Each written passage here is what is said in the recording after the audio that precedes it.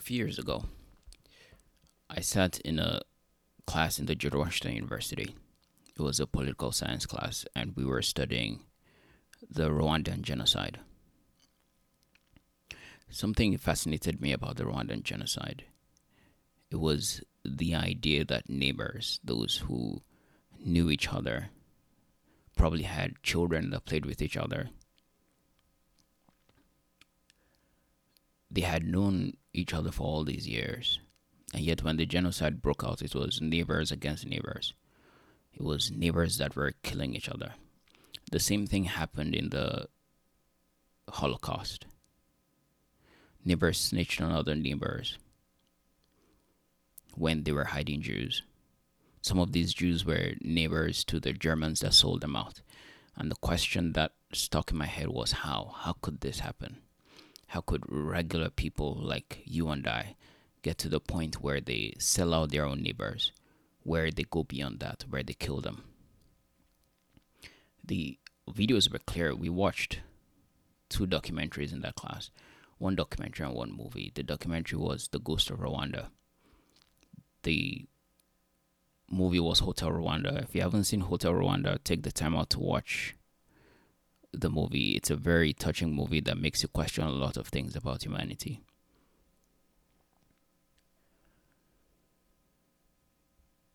Watching the killings on TV, because there were reporters that went on the ground and shot the killings as they were taking place.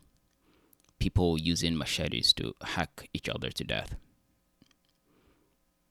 These were neighbors, those who knew each other.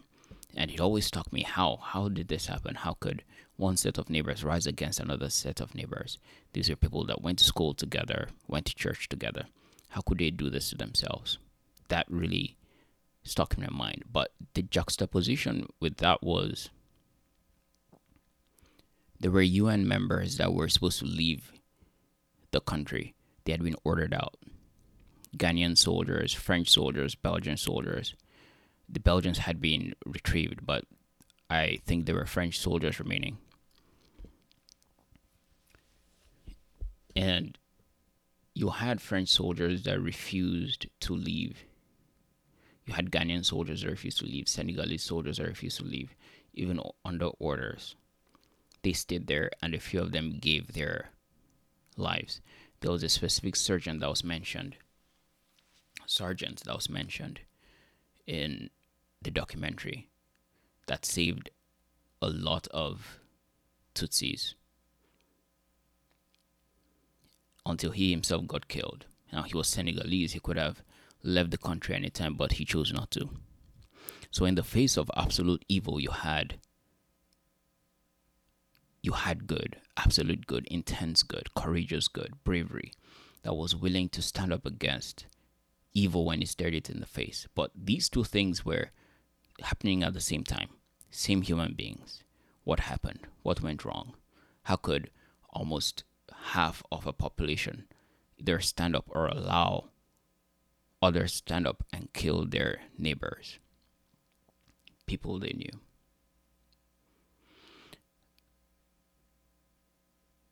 By the way, during the same time President Clinton was president, he had ordered, or his policy was that American troops were not going to get involved. And I asked myself about that as well. Why did this happen? And it turns out that he made that policy because years prior, he had deployed American soldiers to Somalia. And Americans had watched on TV their own soldiers their helicopters get shot down and their soldiers get dragged in the street. The point is, watching all those things, it touches you, because when you ask the deep questions, how it happened, one of the men that was involved in the Rwandan killings was interviewed in that documentary, and he said he was normal. He knew many of these people, but when the killing started, it felt like something came over him. And before he knew it, he was running around and killing people like everybody else was. You see, the thing about human beings is that we are fallible. When something is popular, when there's energy surrounding something, we are prone to enter into it, to do it, especially when there will be no repercussions for our personal actions. But part of it is we're malleable, we're fallible. It doesn't take much to convince someone to do something if you just add the word because behind it. It doesn't matter what the rationale is, as long as there is no counter message to that rationale, we're likely to accept it. And even if there's a counter message, depending on how it's presented, we may accept it or reject it. That's what I see America as. America is in an emotional state where this thing happened. Everyone is in a heightened emotional state. And so, whatever is popular is what is done. To an extent, that's justified.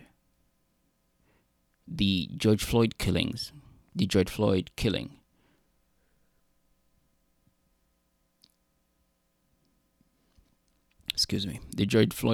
was horrific. People watched on their cell phones live how a police officer knelt on the back of another man. How the man pled for his life, told him he couldn't breathe. There were other officers standing there, and for all those minutes, those officers behaved nonchalantly, and none of them attempted to help him. Those who were charged to protect his life very casually took it from him. That's what touched the whole world. It doesn't matter who he was before then.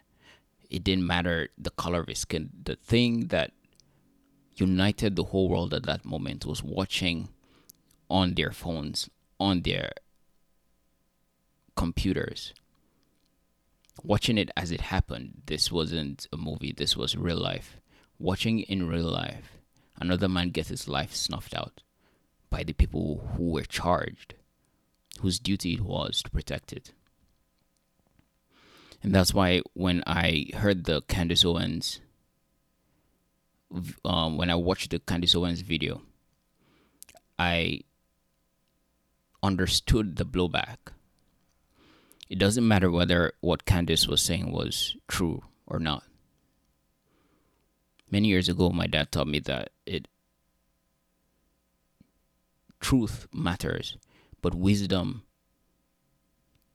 the wisdom of knowing when to speak the truth matters as much. There are times when you have the truth on your side, but you remain silent. You allow the people mourn, especially for someone who claims to love the black community as much as she does. If her life is dedicated really to helping the black community, then you must do it from a place of love. I'm not sure if she's Christian, but I think she is. If she is, then she would see that half of what Christ did was from a place of love. Now, Christ also took a cane and went into the temple and flogged people out of the temple and threw tables over. Yeah. The wisdom is knowing when to do that and when instead to bend down and wash their feet, when instead to break bread with them. If people don't think that you care about them or that you love them, they will never listen to you. You will reach a few people as you are, but you will reach a lot more people if they feel, first of all, that you care about them, that you're talking to them, not talking at them. This makes all the difference. For that moment, it was their time to mourn. It was the world's time to mourn. It was the world's time to discuss. You might not approve or agree with everything that the world was saying, but for that moment, you allowed them mourn. When they're done mourning, then you can stand up and speak some truth where you see it's going overboard. I expected the same thing from our leaders. There was no way they were going to contain the riots that broke out, the protests that broke out all around the world, even with COVID-19, to tell people to stay in their homes during that period was going to be impossible. The emotion that flew through the world during that period would be impossible to contain in a house, not without violence going up the roof, both inside the house and outside. Our leaders had no choice. They had to go out there and they had to allow people go out there and protest and show their feelings and show their emotions. Both can be done at the same time, though. They can allow people go out and protest, but they can also draw the line somewhere. When rioters started breaking things and looting people's stores, that was where our leaders were to draw the line. You allow the protests go through, but you draw the line. You protect the people and you protect their property. It is your duty as elected leaders. That's what you were voted into office to do. You may think about your political future, but if you will lead the people right and draw the line where the line needs to be drawn. But most leaders didn't draw the line, neither in local governments nor in the federal government. They did not draw the line. You should have used the necessary force to stop people from looting. Some consider it just property. But isn't that what we wake up every morning to do? To create something of our lives. Some of those stores were people's livelihood, were the fruit of people's labor over so many years. How are they going to rebuild? For them, it's not just property. The woman who refused to stay home and said she was going to open her salon because she needed to feed her children. For her, it's not just property. And for many people around the world that watched, it goes beyond that. The look, the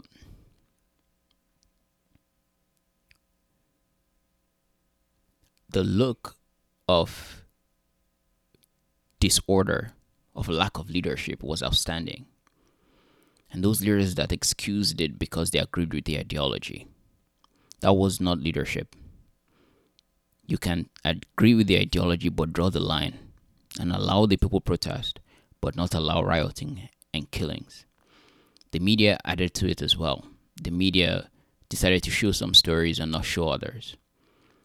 You can agree with the people without agreeing with everything they do. But there was no leadership anywhere for many weeks, and that's why the whole country, the whole world feels like it's on fire and there's no leadership. Everyone panders. There's no leader that leads on principle. And that's where all of this is going. That's where this podcast is going. The idea of principle. The idea of principle. Because we've gotten to a place where there is a racial reckoning.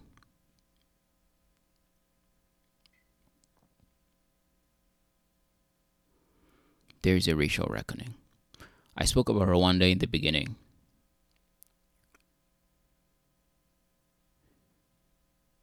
If you go back to the history of Rwanda, you see that there was a time when the Tutsis were in power. They were empowered by the Europeans that colonized Rwanda. The Tutsis were in power and they abused their power towards the Hutus. They were the minority. In fact, there is some history that says that the distinctions between the Hutus and the Tutsis were created by the Europeans. But the Tutsis were the minorities and the Hutus were the majority. If you read the history of Germany, you will see the rationale where they tried to explain, or the Nazis tried to explain why they hated the Jews. The Jews, they say, sold them out and made them lose the First World War. That's why they hated the Jews. Everybody always has a rationale for the things that they do. There's a story I read in many years ago in How to Win Friends and Influence People. It was about a bank robber that he had robbed many banks and terrorized people, killed many people along the way. And when he was finally caught in a shootout with the police after he just robbed a bank. His last words were he didn't do anything wrong. He just tried to do right by his family or something to that nature. But everybody always has a rationale. And like I said before, we find a way to justify our rationale.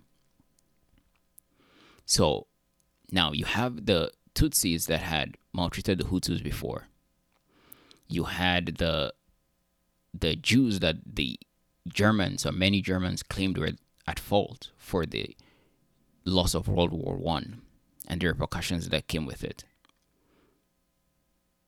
You had the rationale. So the question is, why does the world keep going back and forth this way? Why does the pendulum always keep swinging? When we say never again, how come never again is never, never again? Because they said never again after Rwanda, but there have been genocides after that, and no one does anything about it. But more importantly, those who themselves commit the genocide, what was going through their mind? Were they just bigoted? I restrain from condemning even those who took part in the genocide.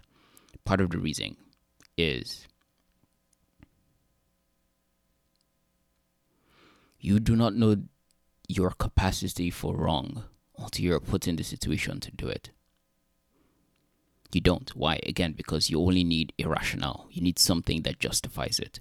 Once something justifies it, then you can do it. So how do we stop the pendulum from swinging?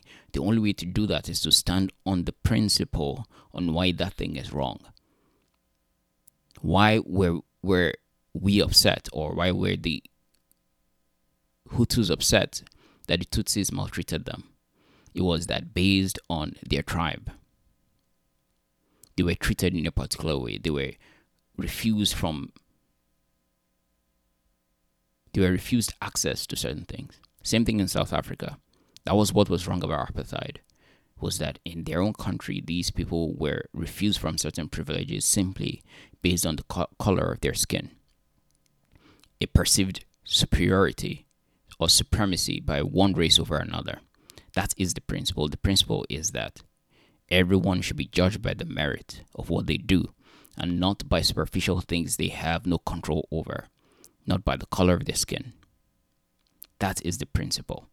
So if we take that principle and apply it to what's going on today, that by the way, stops the pendulum from swinging. That helps you restrain yourself. In the future, when you see things going and your emotion, because again, emotion plays into it, you have to be convinced and your emotion has to go with it. Your emotion pushes you over. And once you have a little rationale, right? Those pulling down statues right now have a little rationale. That's all they need. They need the emotion, the mixture of good emotion or high emotion and just enough rationale to justify to themselves why they're tearing down statues.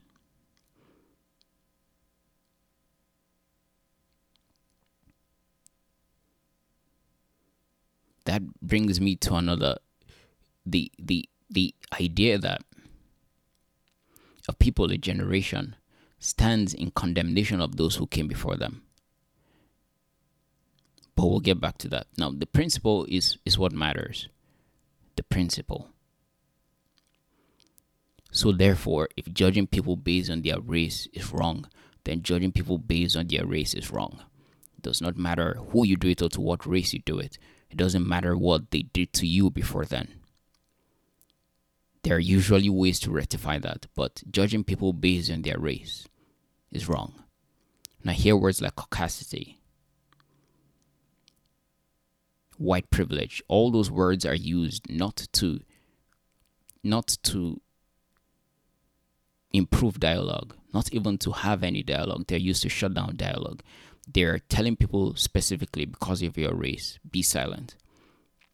When there are areas where they say colored people only, you are taking race and using race to judge a people, not merit, just race.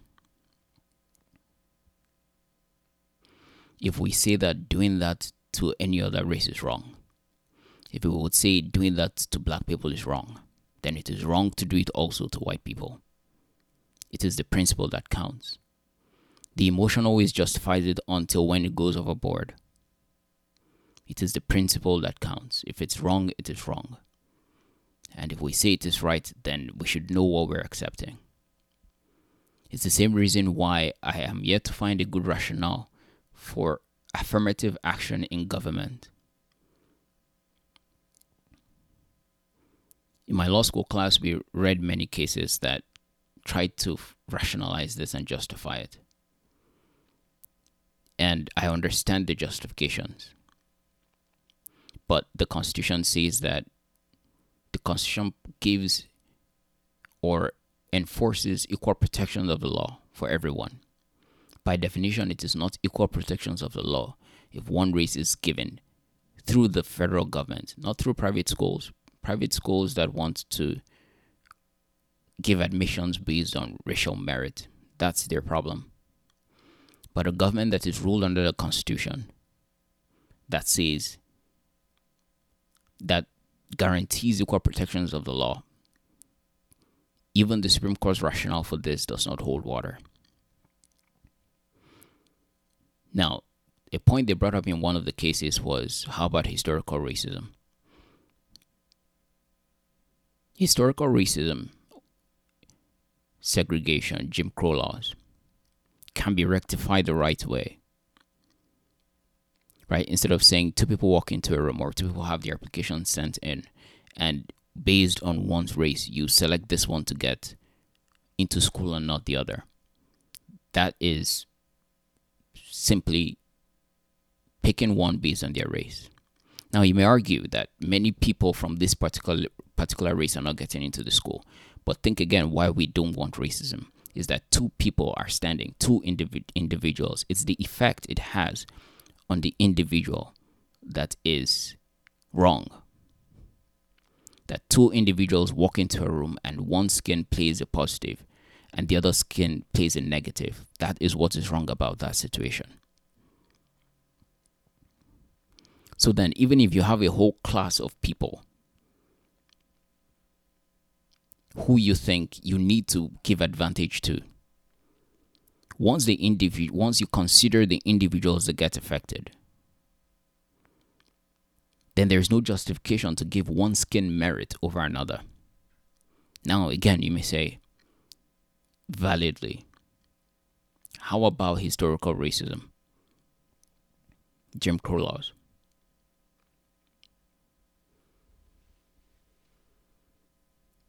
We go to where the root of the problem is. If we want more black people, more Hispanic people in universities, if they are not proportionally represented, then we need to find out where the problem is. Why aren't enough of them passing the ACT or the SATs? Okay, it's due to not enough good schools. So then that's part of the source of the problem, right? And usually there is, even though economists, when I studied economics in the George Washington University, there's this cyclical thinking, especially in development economics, where they say one thing causes another thing and causes another thing. There's always one critical thing that if you change, it changes everything else. There's one domino that if you tip over, it flips everything else down. So if we look at the direct thing we're trying to affect, that's the education of the people, then we go there first. Their schools are not good. Why? Okay, because we have schools according to your neighborhoods, according to your districts. Excuse me.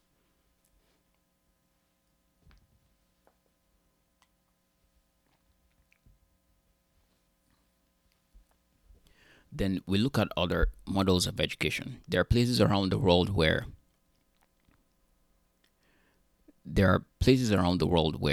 the federal governments and the state governments run schools too.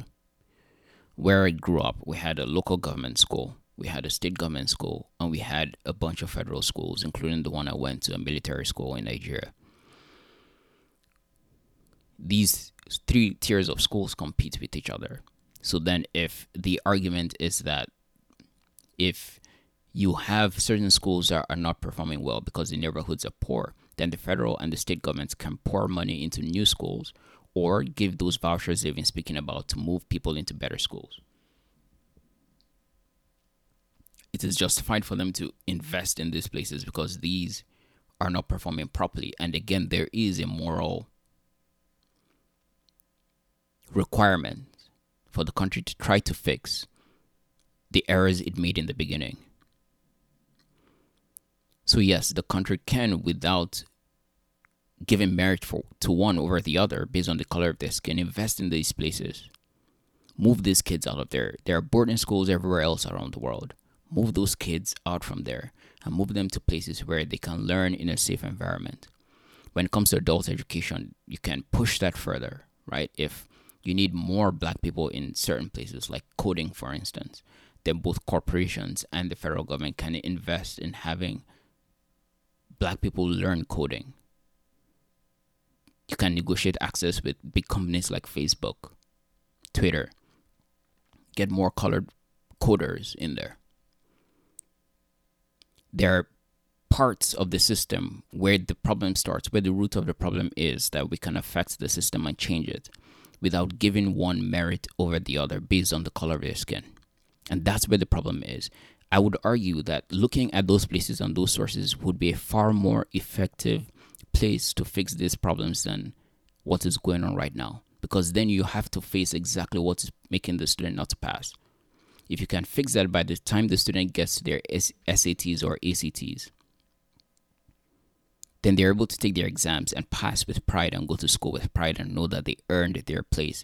They're not there because they're black. They're there because they are smart as the next kid. And that's what you want. You want black people that will walk with their shoulders high, that would walk without an inferiority complex. Not those that would feel that the system has done them a favor.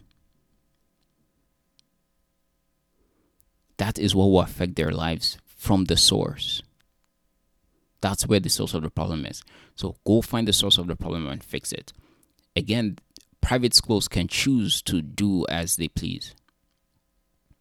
If you're not getting federal funding, you can prioritize one over the other.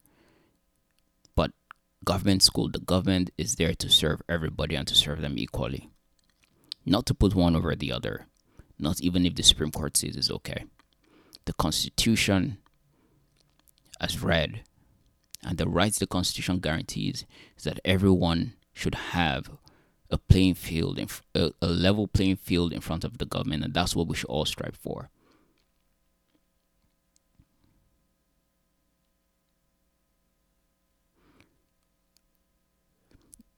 Lastly, let me talk a little about white privilege. The first time I heard this word was many years ago, actually. But the first time I heard it live, where someone actually said it to me, was just about 2 or 3 years ago, walking down the street with a friend, and she said she could feel the white privilege of another student spewing out of him. And I asked her, what is that, white privilege? The word has no meaning. It has no meaning with any consequence.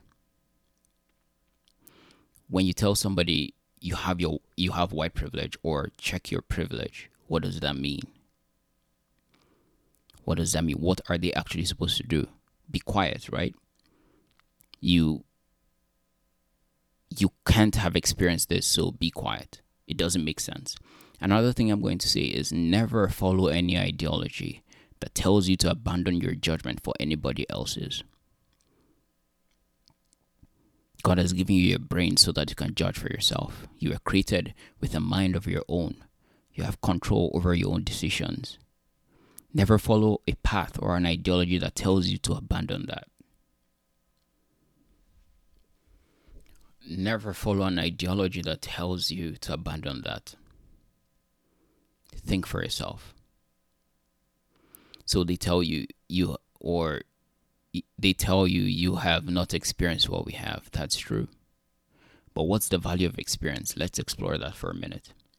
What's the value of experience? Why do we go to people that have done something before us when we want to learn a skill? When you're starting a business, you look for a mentor, someone who has done it before. You watch courses, you even go to school to learn certain skills. Why is that? The things we read in books are simply experiences of those who came before us, those who've done these things before us. Why? Because from the outside looking in, there are assumptions you make that are wrong. You assume certain things will go in a certain way. When you start the business or you start the job, you realize that it's not that way, not even if you've gone to school. The value of experience is it gives you additional information that you did not consider before. A part of that information might be emotional, but a lot of it is such that if you explained that to somebody else, they'll learn. That's how we learn things, through books. Someone has experienced something, they've learned how to code, how to build something, how to build a business, how to be a good lawyer, how to argue cases. And so we read those books to learn the same skills. They pass that through information. Their experience is information that is turned into words for us to read and learn from. So really, if somebody has experienced something that I haven't, if I get into a conversation with them trying to understand that thing, they should be able to explain it to me in a way that I would understand, in a way that it makes sense. This means that if I'm speaking to someone, whether they're a PhD holder in that field or it's simply their life experience, they should be able to explain to me something I'm not considering because I haven't experienced the same thing. That is valid. But after they explain it to me, if I'm supposed to act on it, it is my duty to ensure that I understand what they've explained to me and I'm acting out of my own moral judgment, out of my own understanding of that thing. The moment you abandon that part of you, you can never decide when what you're doing is right and when what you're doing is wrong, because you don't understand the thing in the first place. So if somebody has experienced something, their lived experience, it is valid to listen. But after you listen, you judge. And you decide what the next action to take. Part of it is having that judgment allows you to add to the conversation. You know where to go to fix something. You know whether you need to attempt to fix it now. And if, in fact, because you haven't experienced it, you understand it, but you're not in a hurry to fix it. Like I remember in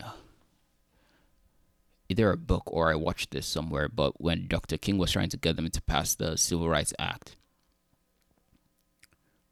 it was in the Selma movie.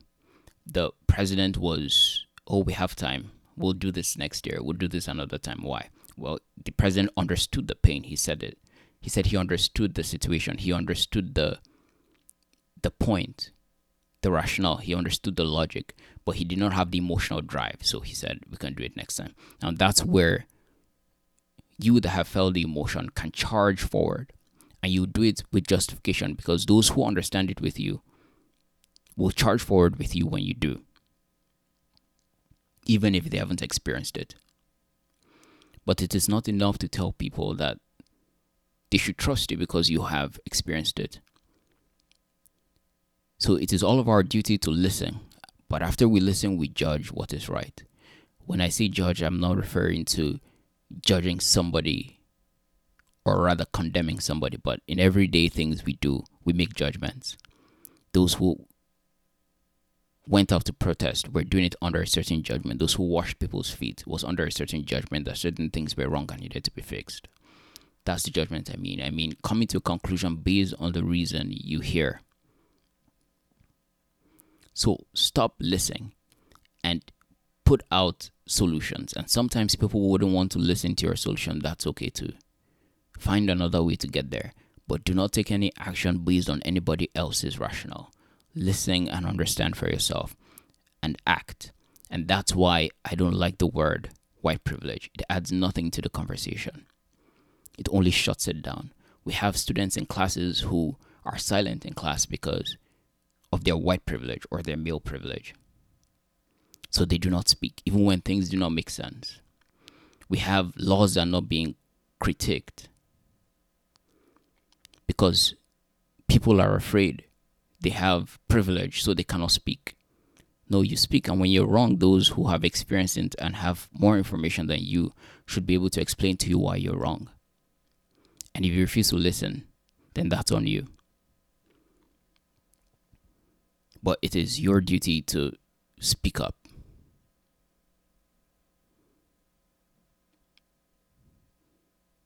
And think about whatever you hear. And sometimes that just means remaining silent. Remain silent, don't agree or disagree. Just remain silent. Don't shake your head in agreement either way or in disagreement either way. Remain silent and listen. That allows your mind to soak in whatever somebody else is saying and allows you to decide whether it's true or false. It allows you to ask questions in return. But how about this? See, emotion is good when you need it to drive you to do something. But in order to decide what is right to do in the first place, you need to calm the emotion down. Tame yourself and just listen. Once you listen, you're able to ask the questions. Once you ask questions, you're able to know the right thing to do. Then your emotions can come into drive, and that would empower you to do it very strongly and efficiently. But think through every issue first. Start asking questions of people, no matter how popular the opinion is.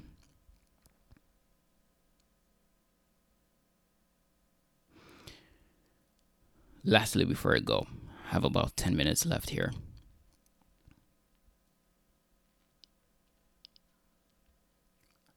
It is our duty as a generation that comes after another to fix the past wrongs of the generations that came before us.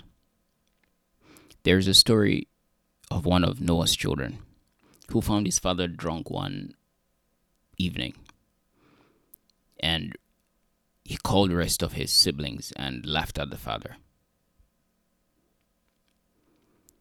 One of the other sons saw the father lying down naked. He got a blanket and covered the father. When the father woke up and he asked what happened, he was told he cursed the son that had laughed at him. Why? Wasn't the father drunk? Wasn't that on him? The actions he took when he was drunk, wasn't that on him? Doesn't he have some responsibility? But why would he curse his son that laughed at him? Any generation that wishes to build on the work that their fathers did must be able to judge the actions of their fathers without condemning them. Again, part of the reason why you don't condemn is because until you're put in a situation, you do not know what you would do. I won't go into specifics, but there was a riot where I came from, a religious riot. And when the riot was going on, I got a phone call. And in the phone call was somebody that was close to me. She was in the middle of this battle going on. There were people getting killed. There was tear gas everywhere. The military was coming their rovers. Everything was hell and haywire. In that specific moment when I heard her on the phone and I knew what was going on, the passion that left inside of me, the protective nature, was so intense that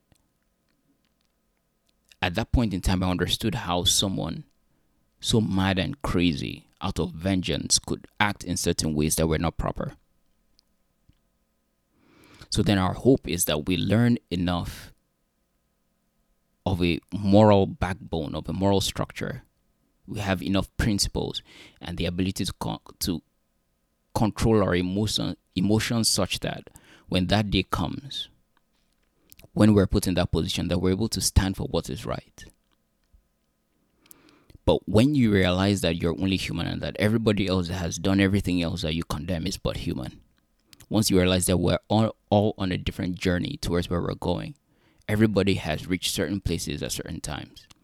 We learn certain lessons in our lives at different times. We lose certain things that teach us certain lessons at different times. Then you stop judging people because either they don't know or you don't know. Now, it doesn't mean you don't stand for what is right. You do. You stand for what is right. Where it is necessary, you use force to stop evil when it is taking place. But it means that Even when you do that, you do not stand in condemnation, especially of those who came before you.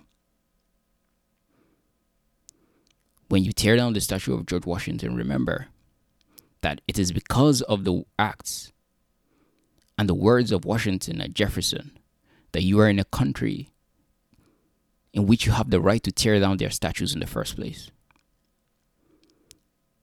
Don't agree with everything they did. You can judge it for yourself and think it morally improper. But then fix the repercussions and accept the glorious things that they did. The system of government in this country is the same system of government that every other country around the world is using. We fashion our government after the government of the United States. Why? Because somehow it has managed to balance power. It has managed to ensure freedoms for its people. As unequal as things are here in the United States for Black Americans,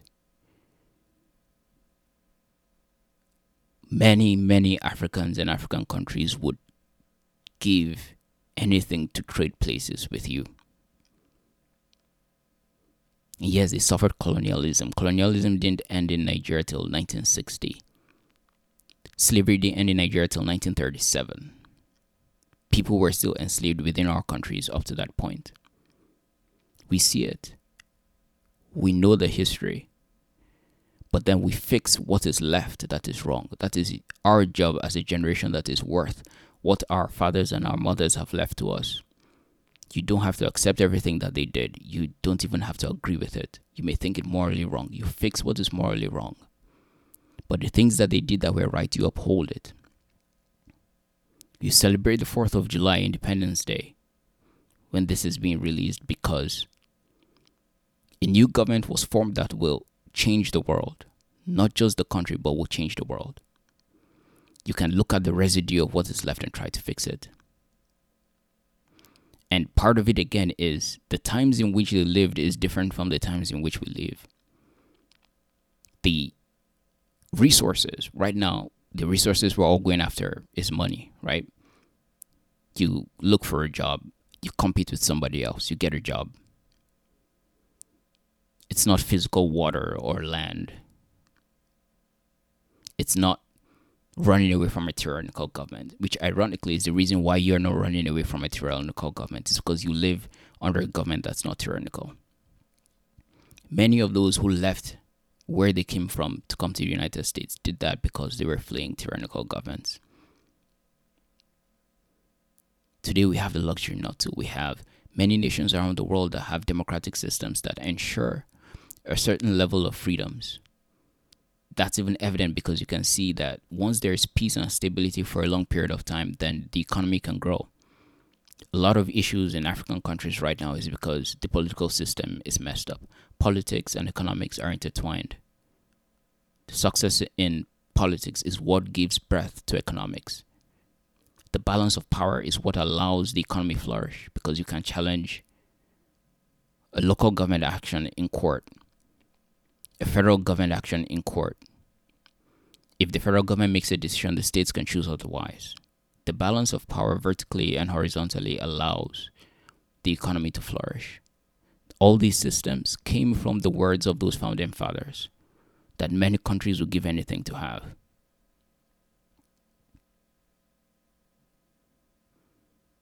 Not all people were free. Not even all people could vote at the time. Those things were fixed, and you that have the baton now, it's your job to fix what's left. Fix it and leave a better country for your children. That is now your duty.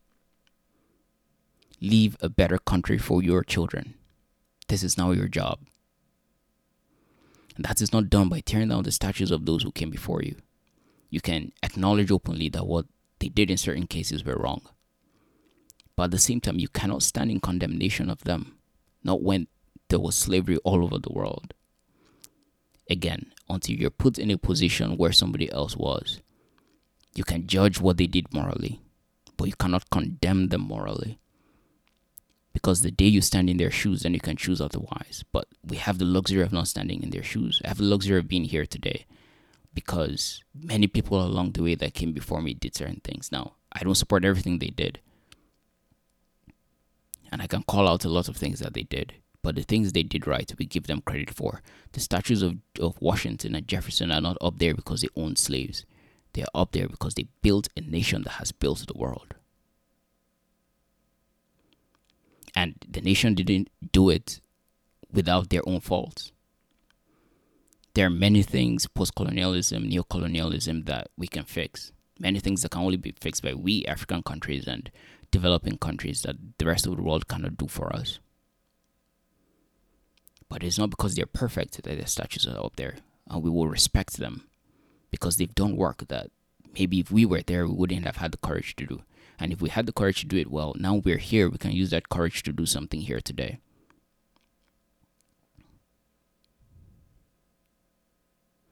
And where you feel that Native Americans and others that were on the land beforehand have still not gotten a good shake, are not getting a fair share, then we fight for the system to change and balance the scales of justice. We don't tilt it to one side or tilt it the other side. We balance the scales of justice.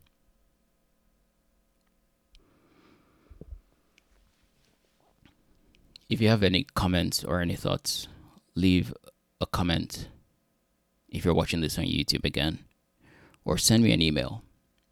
The purpose of this is to think through those issues, so if there's anything I've not considered, send me an email.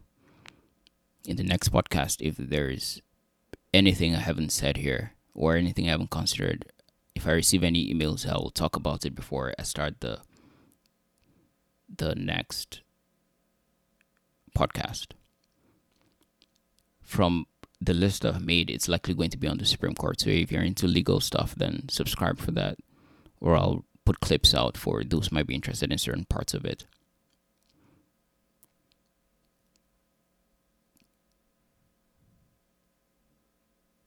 But it's going to be on the Supreme Court and the balance of power, or the intent behind the Supreme Court and where it's at right now. Thanks a lot for listening and for watching. I'll see you guys next week. This is, again, a 6-week series, so this is episode 1. We're going to do this for 6 weeks, and then we're going to take a break until the fall. Thanks again for watching and listening. See you guys next week. Bye.